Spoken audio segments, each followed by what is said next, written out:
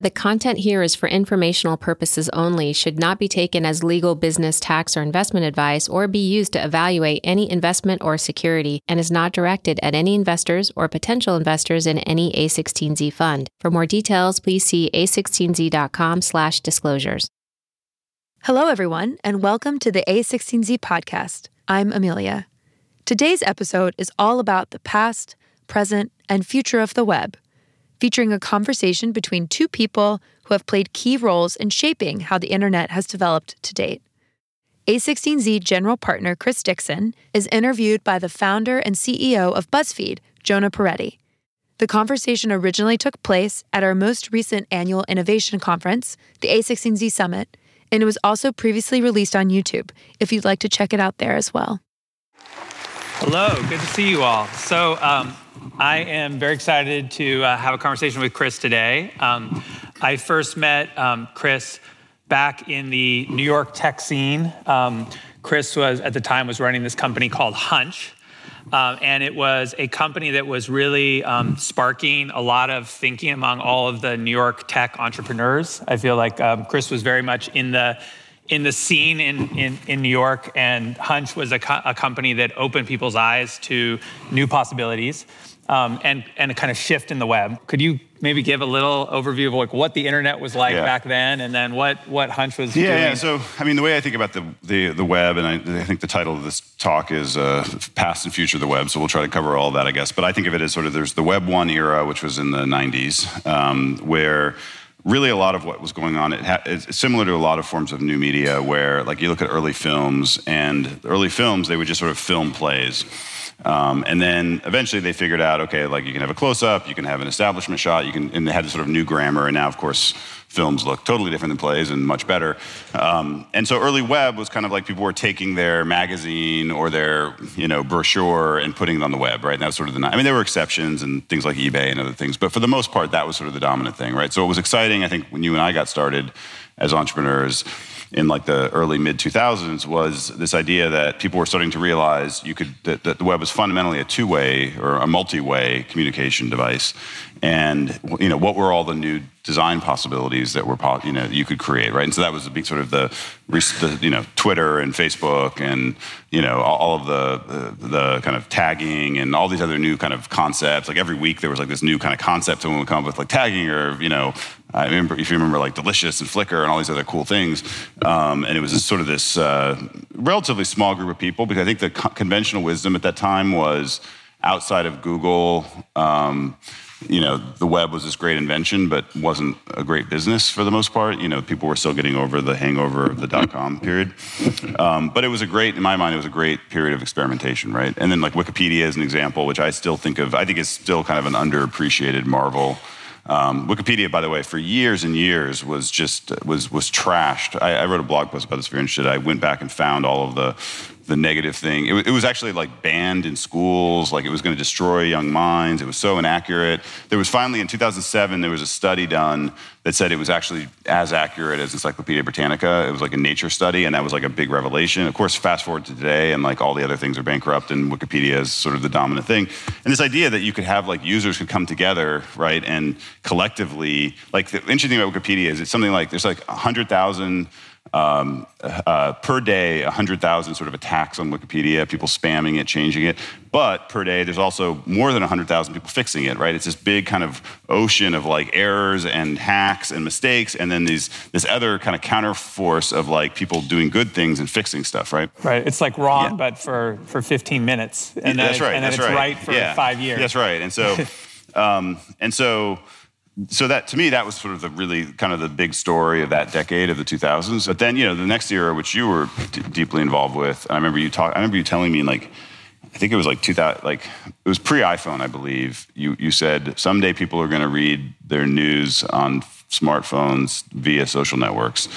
And at the time, like, we had our StarTAC phone or whatever it was, and it sounded like completely insane. I had a sidekick for a little while. Yeah, the sidekick was cool. Pretty cool. But that then, in my mind, that was the next wave, right? Which I think even at the time, we all knew the iPhone. Like I had an iPhone, you probably had an iPhone, but the idea that it was going to be as big as it was, even it's interesting if you look back, even Clay Christensen said the iPhone is not a disruptive technology, because he said it's just a high-end rich person smartphone. What he didn't realize is it actually was disrupting the PC and those things. He likes disruption from the bottom, moving up, and a fancier phone with bells and whistles isn't disruptive, but a cheap computer that you can take with you everywhere is disruptive. That's right, exactly.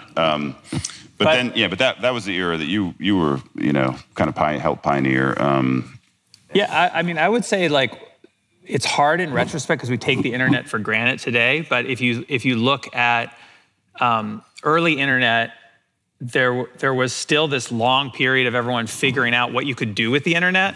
To your point about film, figuring out the grammar of film. And so I think initially it was you can use the internet as a way of doing, make a portal, which is kind of like a newspaper, and everyone sees the same thing, and there's no personalization, there's no two-way connection. And then I think people started to realize all these things you could do with the internet you couldn't do in traditional media. So it's instantly global. So that was one thing. It's you put something online and people read it all around the world. Then people started realizing, it can be social. You can share the content with a friend. If you read a newspaper, some of you maybe have a grandparent who will cut out a newspaper article and send it to you. So it's possible to share, but with the internet, it became really easy to share.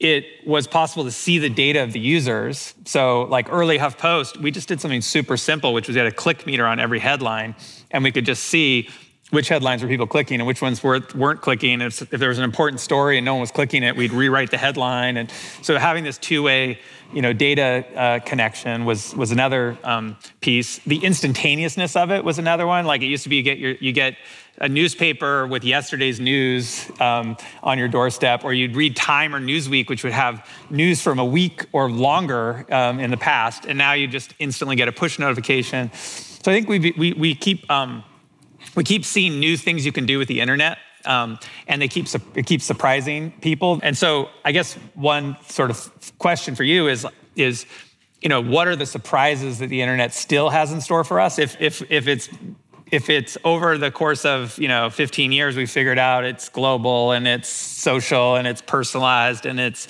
instant and it has all of these characteristics that have really changed lots of industries. Are we going to discover new things about the internet in the next few years that are going to open up new businesses and markets? Yeah, that's a great question. I think that's the big question right now. It's sort of how will the internet evolve? And I take that in a few parts. So the first thing I'll say is, I think the kind of conventional view, I would call it, is if you read a book like Tim Wu's Master Switch, it's a very good book, but I would describe that as sort of the conventional view, which is the internet is like every other form of media in the past, which is it starts off and it's sort of the Wild West, and then eventually a few incumbents emerge, ABC, CBS, radio, cable, and then it's sort of, okay, those incumbents control it, and it's sort of game over, and they're the gatekeepers, and that's it, right? And that's kind of the conventional view.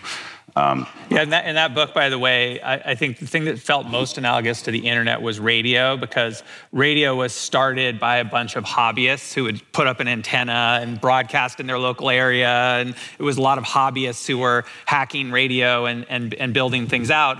And then slowly it ended up being consolidated into CBS as a national, media conglomerate that had lots of control over radio. So it kind of went from hobbyists to I think of that as, the way I describe that is there's technologies that have an outside-in adoption pattern and inside-out. And so outside-in, open source would be the canonical example, right? Where it's completely fringe stuff. It's Richard Stallman, extreme libertarian, statements in the 80s at MIT, and now it's 95% of the operating systems in the world, right? So completely on the fringes. Whereas the iPhone, that was inside-out. It was Apple in, Cupertino, and a lot But of really early Apple was the hobbyist. The PC was outside-in, smartphone was inside-out. Yep. Right, a lot of it has to do with you needed probably $1 billion to build a proper iPhone and to market it and everything else, and supply chain, and there's a whole bunch of complex reasons why that had to be. Crypto, which we'll talk about, I think is very much an outside-in kind of movement, and sort of these hackers and hobbyists and smart people doing it on the weekend. And you like the outside-in movements generally? Yes, I do like them. I think that they, I think from a startup investor point of view, both as an entrepreneur and as an investor, those are where the bigger opportunities are, right? Because it's much harder if it's an inside out and it's going to require, a new game console. Like, it's just the reality of the economics of it. It costs $5 billion probably to build that, to market it, to do all the exclusives. Like, it's a very expensive proposition. You have enough funds under management to cover that, I guess maybe we're getting there hopefully. But from an entrepreneurial perspective, it's these kind of disruptive things that I like to say that start off looking like a toy, that are sort of hackers on the weekends, right? There's a deep reason why, I think there's a deep reason why so many of these technology movements were done sort of by hobbyists, and it's not just sort of a cultural thing, that technologists like to wear flip-flops and hang out or something like this. There's a deep reason, which is you basically have the 9 to 5 is governed by business people, right? 9 to 5 is governed by, like, what you do during 9 to 5 work hours is governed by people that generally have a 1 to 3 year time horizon, right? They have to, unless they're maybe Jeff Bezos is an exception or something, but for the most part, you want to keep your job as a manager of a company, and you've got to manage to a 1 to 3 year time horizon. So where does the 10-year away stuff, the 5 and 10-year away stuff happen, right? It happens when the smartest people get to vote themselves with their time, right? And that's why it happens on the week. And that's why, I've always thought, if you go back and read history, so much of there's a great book about Henry Ford I read recently, and you look at early cars, it's exactly like, Soma 2015 or something. They were in Detroit, they were hacking. If you go read, I was reading the old, it was, Horseless Age was was a TechCrunch of the era. It's now actually Car and Driver is the same magazine. If you go read the old ones, it was all oh my God, this cool new carburetor. And of course, what did they do? Today we think Henry Ford, he's wearing a suit and everything. No, he was lying down, trying to race as fast as he could with his friends, and whoever could do the fastest car. He's these pictures covered in oil, he was going 70 miles an hour. The thing's practically blowing up. It was just basically it was Wozniak and and these other hackers. So. So I think, I think the big question, going back to the Tim Wu thing, I think the big question with the web right now is it going to be like that? Is it Comcast? Is it over? Is it sort of Google, Apple, and that's it? Or is it different? I would argue it's different. The internet is a very different type of medium than, let's say, radio or cable, in that it's software-based. The design of the internet is you have a very, very deliberately very simple, core protocols like internet protocol, and then all of the smarts live on the edges, and the edges can upgrade themselves and it's this constantly evolving organism.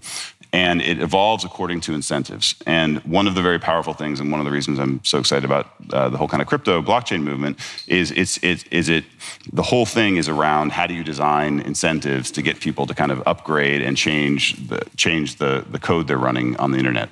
And so, to me, a huge question right now is just sort of, is it going to be like the last kind of radio, TV, et cetera, where it's sort of, this is it, and now startups just get sort of pick up the scraps, or maybe there's, by the way, I don't want to, there's plenty of other, one of the interesting things about tech is there's so many different movements happening, right? So this is sort of the core internet. Meanwhile, there's all this interesting stuff happening in enterprise software, in fintech, so that's all going full speed ahead. I'm talking more of just sort of the core internet architecture structure.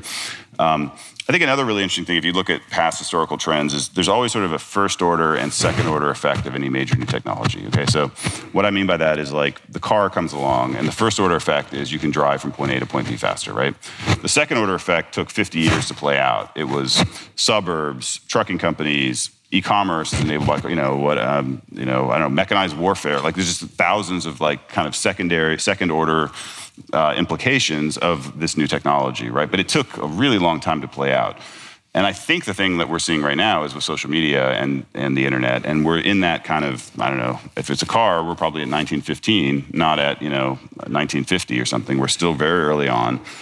We're seeing the effects on the media landscape. We're seeing the effects on the political world.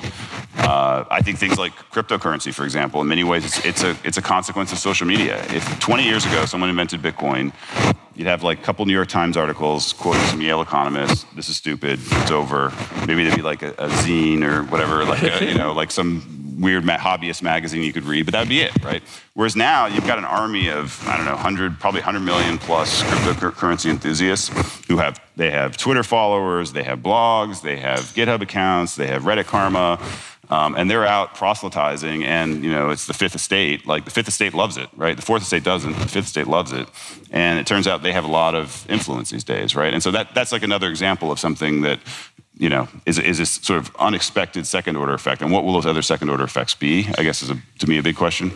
So this concept of Fourth Estate and Fifth Estate, basically the press and the public or active people on social media and public sentiment. One thing about the press that I feel like has happened in the last, really Trump was maybe an inflection point, but it was a larger thing, which is there feels to be now a lot more fear in the press about decentralized networks. And the fear seems to be, well, if there's not a gatekeeper, or there's not someone checking the facts, or if there's not someone making sure the information has integrity, that you might end up with, fascist movements, populist movements, separatist movements, people being driven by emotion and not facts, sort of post-truth where politicians can just say whatever they want and just spread it on social media and kind of bypass the press, kind of go direct to consumer.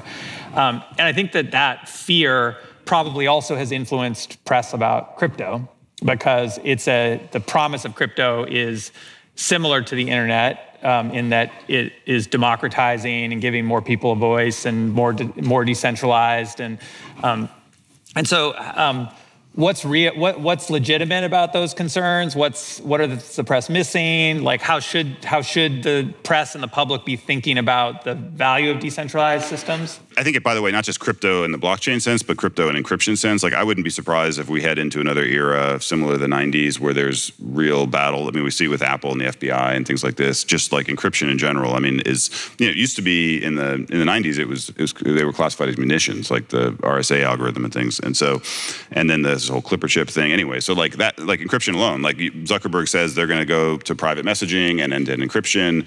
And, so forget about blockchain, just like that alone is going to be a hot button issue. And look, the reality is you're going to have bad stuff. These are really tough issues. Even within Facebook, there was a lot of disagreements about should we have everything be encrypted to protect privacy, or should we have content not be encrypted so we can scan the content for child pornography or terrorist activity or abuse or other kinds of things. I mean,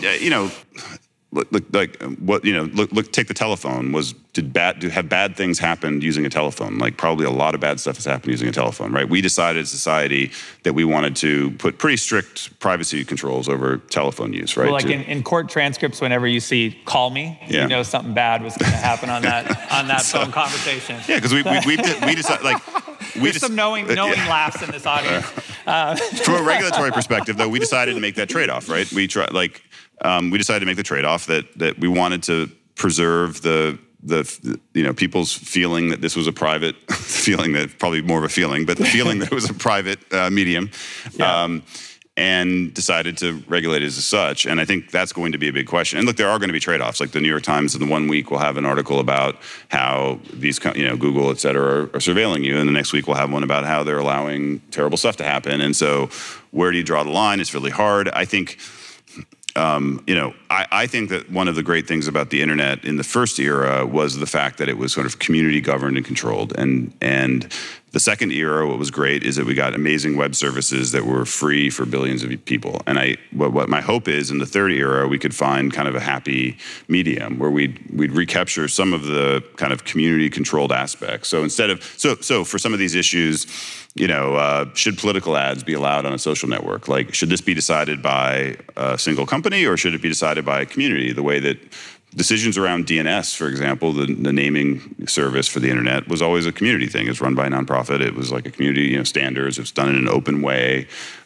This is not, it sounds very utopian. It was actually reality until recently, how the internet was governed.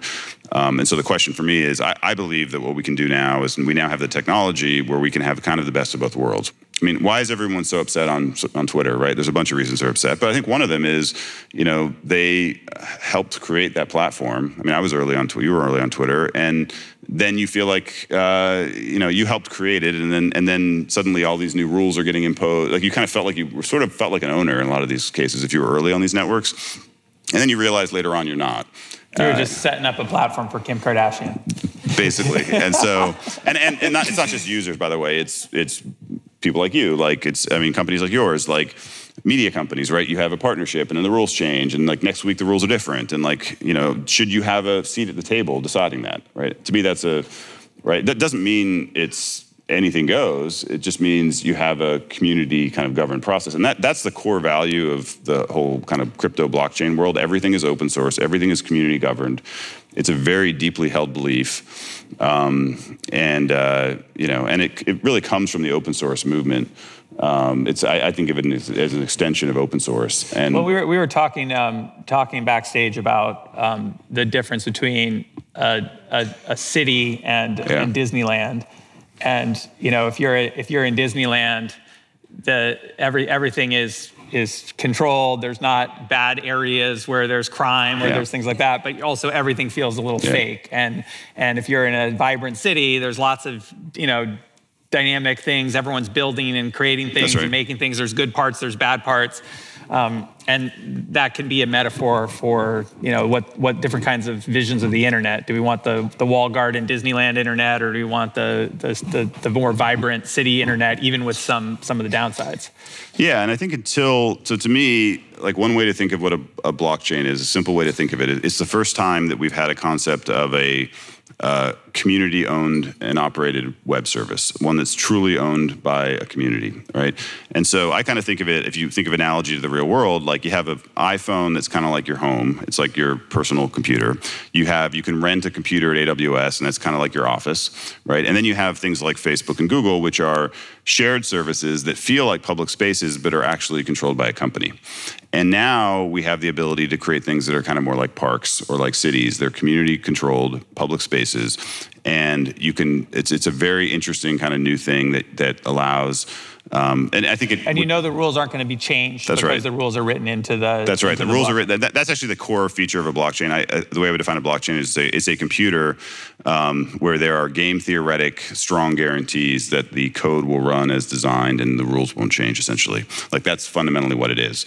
And so until now, if you were using a public computer, if I was on Facebook, just by virtue of the fact that that computer is controlled by that company, they can change the code, they can change the rules, right? This is the first time you had that. Now there's trade-offs, like you lose performance, and there's a whole bunch of like kind of weaknesses with this architecture that I think will get fixed over the next few years, and we're investing in a lot of these things to try to improve it.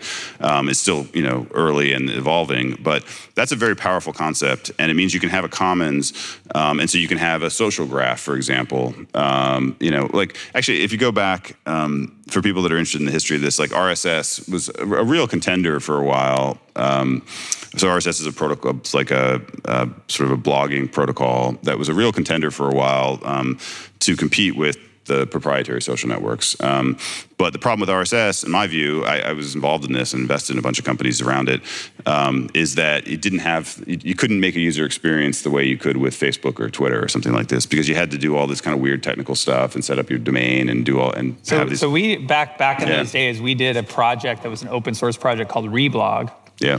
And Reblog was a server-side RSS reader where you could subscribe to all the sites you wanted, you get this information, and then you could press a button to repost anything you liked, and it would say, Chris has reblogged this.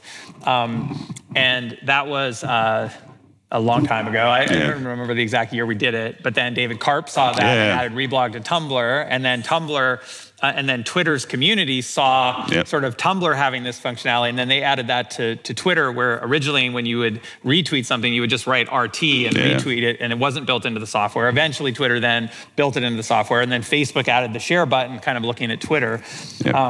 And so it was really, to your point about RSS not being able to have the functionality, we saw this need to make content social, way before BuzzFeed, and made it through using RSS, which is this open platform.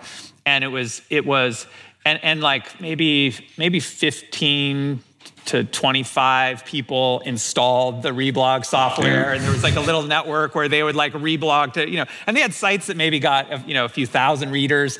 And so we would sometimes have something get reblogged like 3 or 4 times.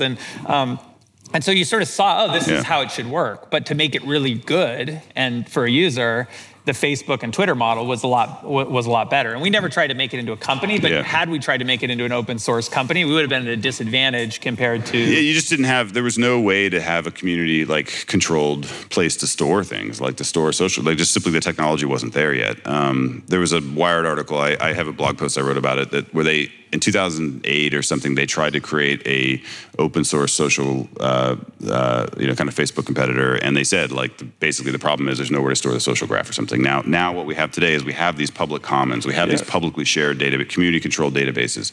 So what can we do with it, right? And we're in a very exciting period, I think, where, like, I always think of it as like the history of technology is every 10 to 15 years there's a major new computing cycle. So mainframes, PCs, internet, smartphones, and now today, what is the cycle? I obviously have my beliefs. But what you have is you with each of those periods you have kind of a gestation phase where people are sort of experimenting. So the early smartphones, you had Sidekick and BlackBerry and Trio, and there was sort of, like they had on a scale of like, BlackBerry was more successful, but the rest were like on the scale of like a few million, maybe 10 million users. And then eventually you kind of get to the point where you have like kind of a breakthrough device. And then you have this amazing golden period where entrepreneurs flock to this new platform and then very rapidly explore what I would call like the design space. Like, what can you do with this, right? So like the smartphone comes along, and if you ask people in 2007, what are you going to do with a smartphone? They probably would have taken a lot of the ideas of what happened with PCs, right? They wouldn't have thought like the killer thing will be calling a car or sending a vintage-looking photograph to a network of people, or like it wasn't like it may have been on your list of 100 things, but it probably wasn't the if you look at ephemeral messaging, this will be the killer app for this. Like clearly there were entrepreneurs who believed that, but there were 10,000 credible attempts to create mobile startups, and of that, probably 10 of massive significance kind of emerged. And so I think that I believe we're on the precipice now, not just crypto, I think AI and virtual reality, and there's a bunch of really exciting things happening, but we're about to hit that point where you get kind of the iPhone moment, and then you get all sorts of interesting experiments that get run. And out of that, it'll be a lot of chaos, a lot of train wrecks, so there's pain in this process as well. The other thing that I think happens is trends converge that you didn't expect.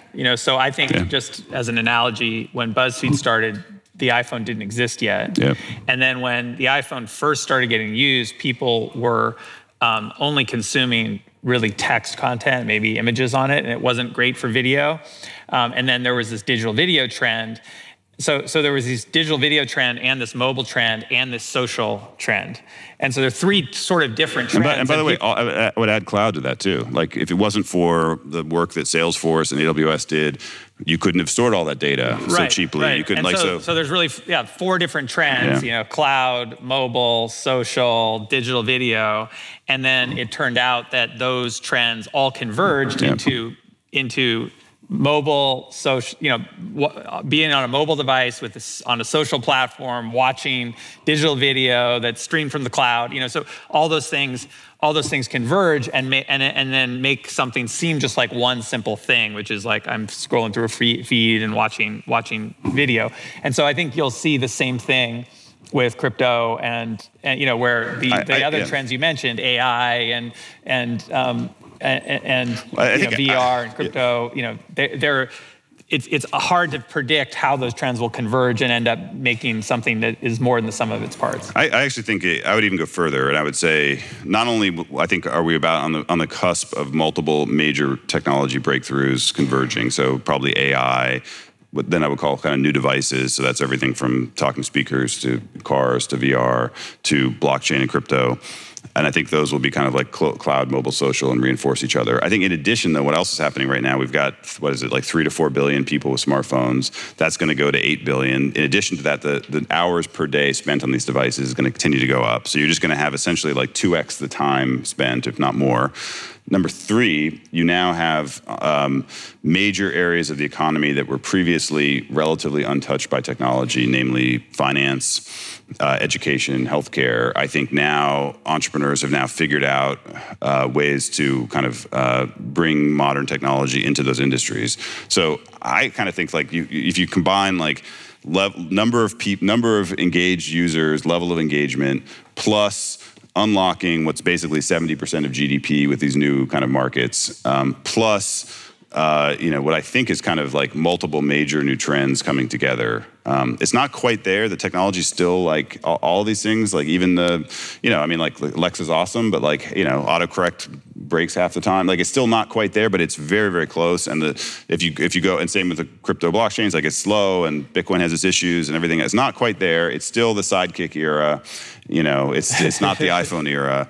But I think those three things will converge, and you have these other kind of macro trends now, and you have these, and the economics too. Like the cable bundle is going to break at some point, I think soon, right? But at some point, like the economics will fundamentally, like it will no longer work to have the cable bundle. I think that's relatively near future, and then there will be this sort of massive, wave of people and dollars shifting over to digital technology. Or my earlier comment about all the things the internet enables, TV hasn't gotten the benefit of those things, and now, except for Netflix, and now all the digital, all the big media companies, traditional media companies, are moving over, and they're going to have the advantages of the internet. Like for example, the idea that you would flip through the channels hoping something good is on was the way that traditional media has historically worked.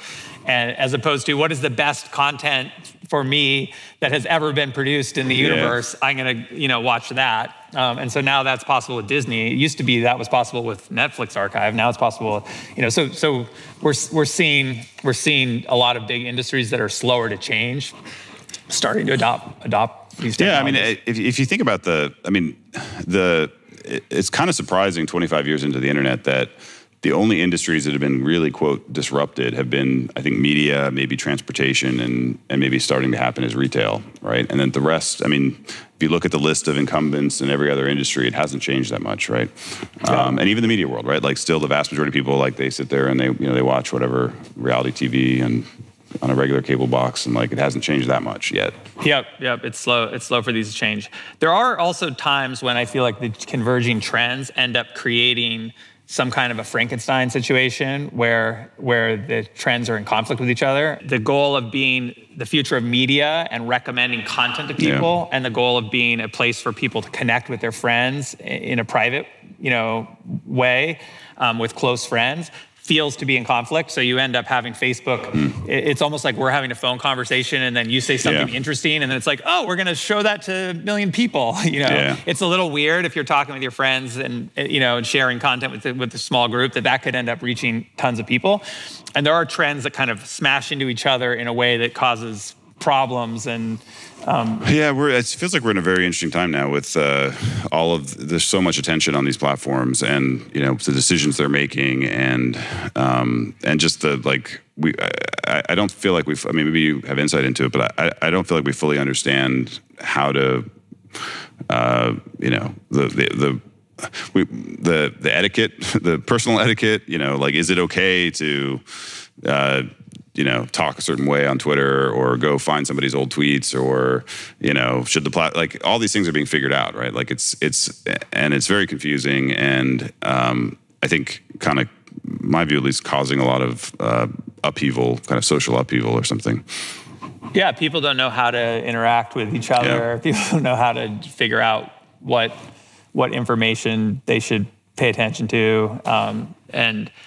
I definitely think there's, and then I feel like when you look at the press coverage of all this, there's just so many trade-offs that it's, and reporters. I know this because we have BuzzFeed News covers this stuff, and reporters are not it's not really the job of a reporter, at least classically, to read everything and make a policy recommendation. They're just trying to say, oh, there's this here's a leaked, document, or here's some information people didn't know, or oh, this company's struggling with deciding between these two different, possibilities.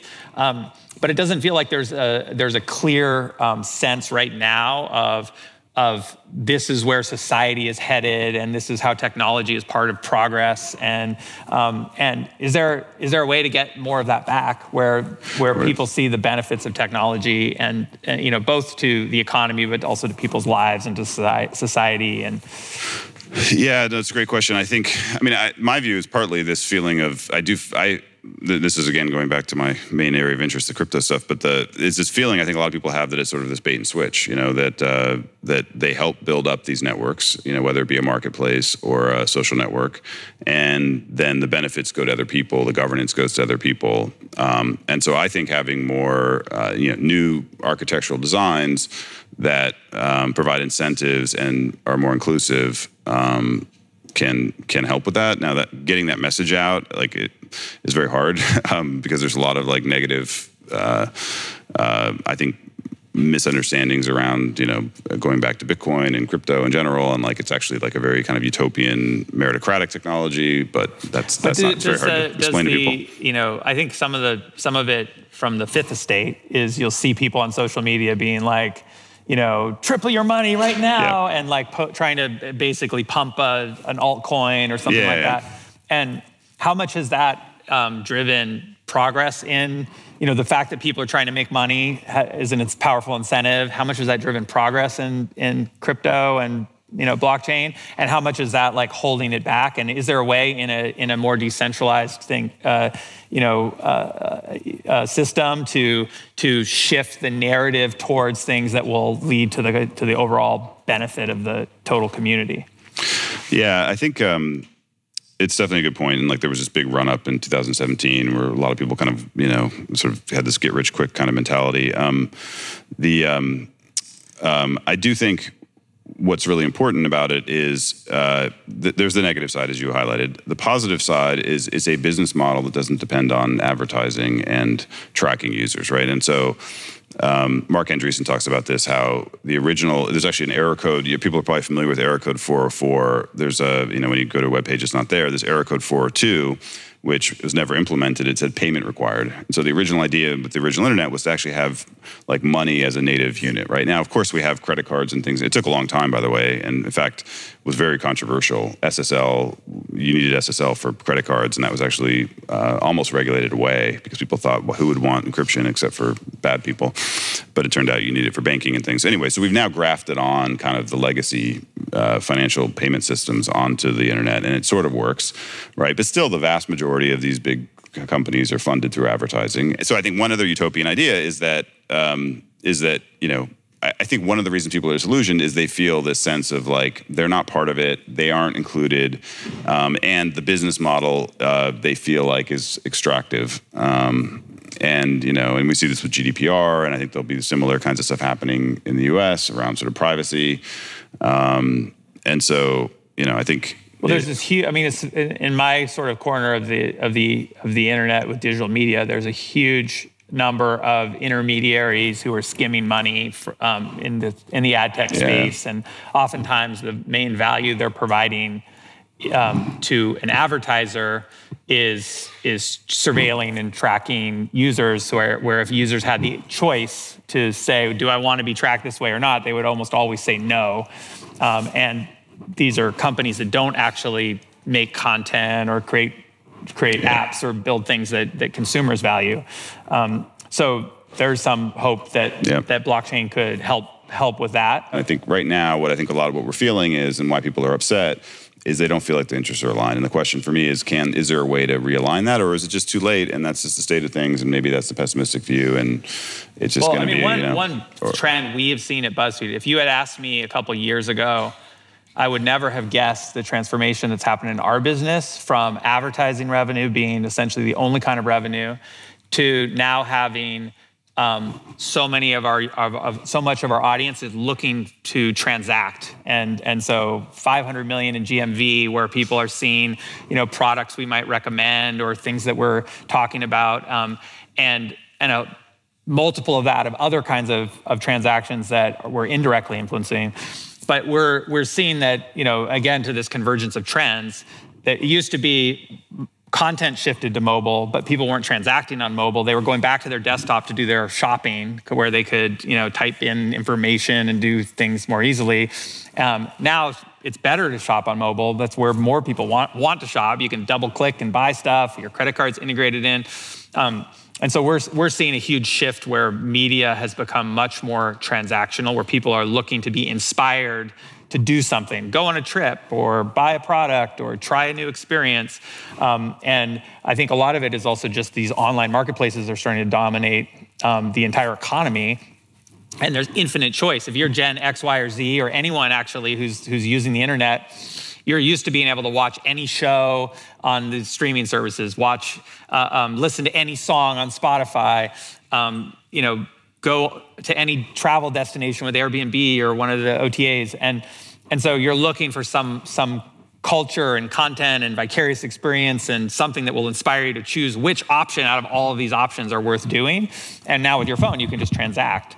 And so I think that there is this larger shift towards just transactional media as opposed to impression-based, advertising-based, and also, tell me if I'm wrong, but also the sort of the adjacent, like so using Tasty to build a brand and then partnering with retailers to sell products related to that, right? So instead of like new models like that, where you're inserting yourself into the kind of the purchasing experience. There's like 100 SKU line of Tasty products at Walmart. So when you see a video where people are cooking, they're like, oh, I can actually make that recipe and I can buy the pots and pans. And, like connecting. I feel like what one sort of shift is just connecting the internet to people's actual lives and the things that they're doing, every single day. Yeah. And I think that, crypto and blockchain can help people do that in a way where there's more trust and more security and that they're more a part of it and